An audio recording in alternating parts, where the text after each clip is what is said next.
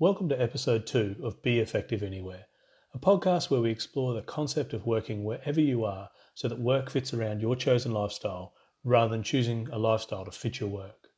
Today we're going to talk about overcoming cabin fever, one of the psychological challenges associated with remote working. The benefits of remote working are numerous. Firstly, you get the luxury of selecting where you work, be it on a remote island, in a rural area, or by the beachside. You get to leave the traditional cityscape that is associated with corporate life behind. You get to live in an environment of your choosing which can support your interests outside of work, be it travel interests, community interests, or, if you're like me, simply wanting to bring up a family with a set of values that teaches them more about the world we live in and sustainability and gives them the opportunity to run and play around on acreage.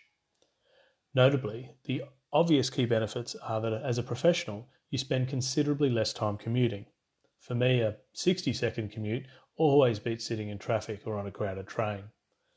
There's the opportunity to dramatically reduce living costs and significantly increase productivity as the interruptions from walk-ups no longer exist and the ability to remain focused is increased. But it doesn't come without its challenges. One of the greatest challenges relates to the psychological impacts of remote working.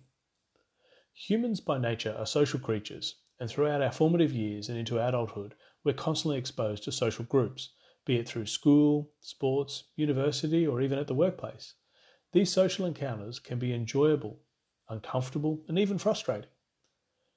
As much as you rolled your eyes at a colleague's "that's what she said" comment, and it was awkward constantly hearing about Kathy's cat stories every time you entered the lunchroom, when you start to work from home, you begin to miss the human interactions that come from being in the office. The "what did you get up to on the weekend" chats, the walks to the local coffee shop in the morning for your macchiato, or the beer after work social interactions all disappear. At home, there's nobody. Too many days of confinement lead to the feeling loosely referred to as cabin fever. It can get lonely, even depressing, and if you don't make changes to your routine to accommodate your new work life, it can take a significant toll on your health and well-being. For me, 2 weeks is about my limit of remotely working with no social interaction outside my immediate family. By the time the third week rolls around, I generally feel flat and sorrowful and start to need to shift something for fear of losing my ability to focus and remain on task. I'm fortunate that I've been working remotely for the best part of 5 years now, and I've learned how to read my emotional and mental state well enough to recognise the early warning signs that can make sure that I can take the action to prevent a negative state of mind from affecting my professional performance and overall happiness.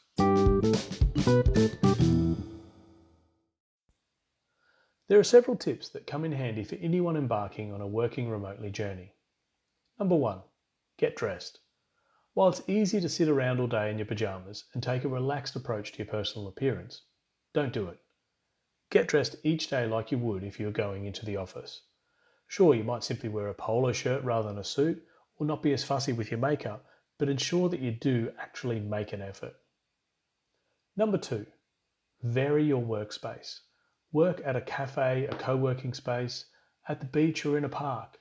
Find a number of places near you that you enjoy and can work from occasionally that provide an atmosphere that differs from your home office. Even having ambient discussions in the background, as often happens in a cafe, can help your innate human need for social connection. Number 3, find a sport. Find where the local park run is and walk the course, or run it on a Saturday morning. Join a gym, find a tennis club, or a local touch footy team that you can join. This will be particularly helpful if you've moved to a new area where you don't know anybody. The feeling of home is an important one, and feeling part of the community can play a huge role in accepting your new location as home. Number 4, check in frequently and consistently. When working remote, it is very easy to simply put your head down, accomplish a lot of work, feel positive about it, but then neglect to have the regular communications with your manager and/or peers.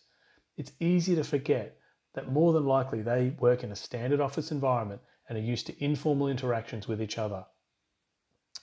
However, when you're remote, you need to drive these interactions yourself, or you risk being caught in a state of out of sight, out of mind. A Harvard Business Review study recently found 52% of the 1,100 remote workers surveyed felt that at some time they were left out or shunned.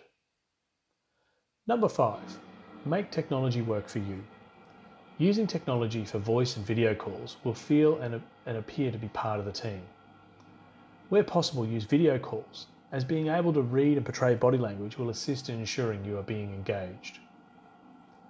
Number 6. Find people around you that also work remotely.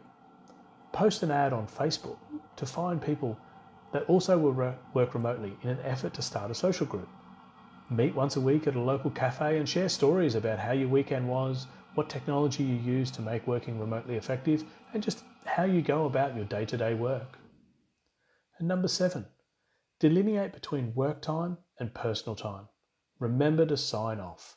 It can be easy to blur the lines between work time and personal or family time. If you have a young family, remember the only currency they trade in is time. Therefore, it's important to have the time in mind when there is a hard stop to your working day. For me, I schedule my start and finish times so that I can maximise the time I have to kick a soccer ball, ride a bike or throw a frisbee with my kids. Sometimes this means I start at 4 a.m. so that I can spend time with them before school, or I take a break when they get home from school and resume my work after they go to bed. It's important to find what works for you while remaining true to your purpose for choosing a remote working life.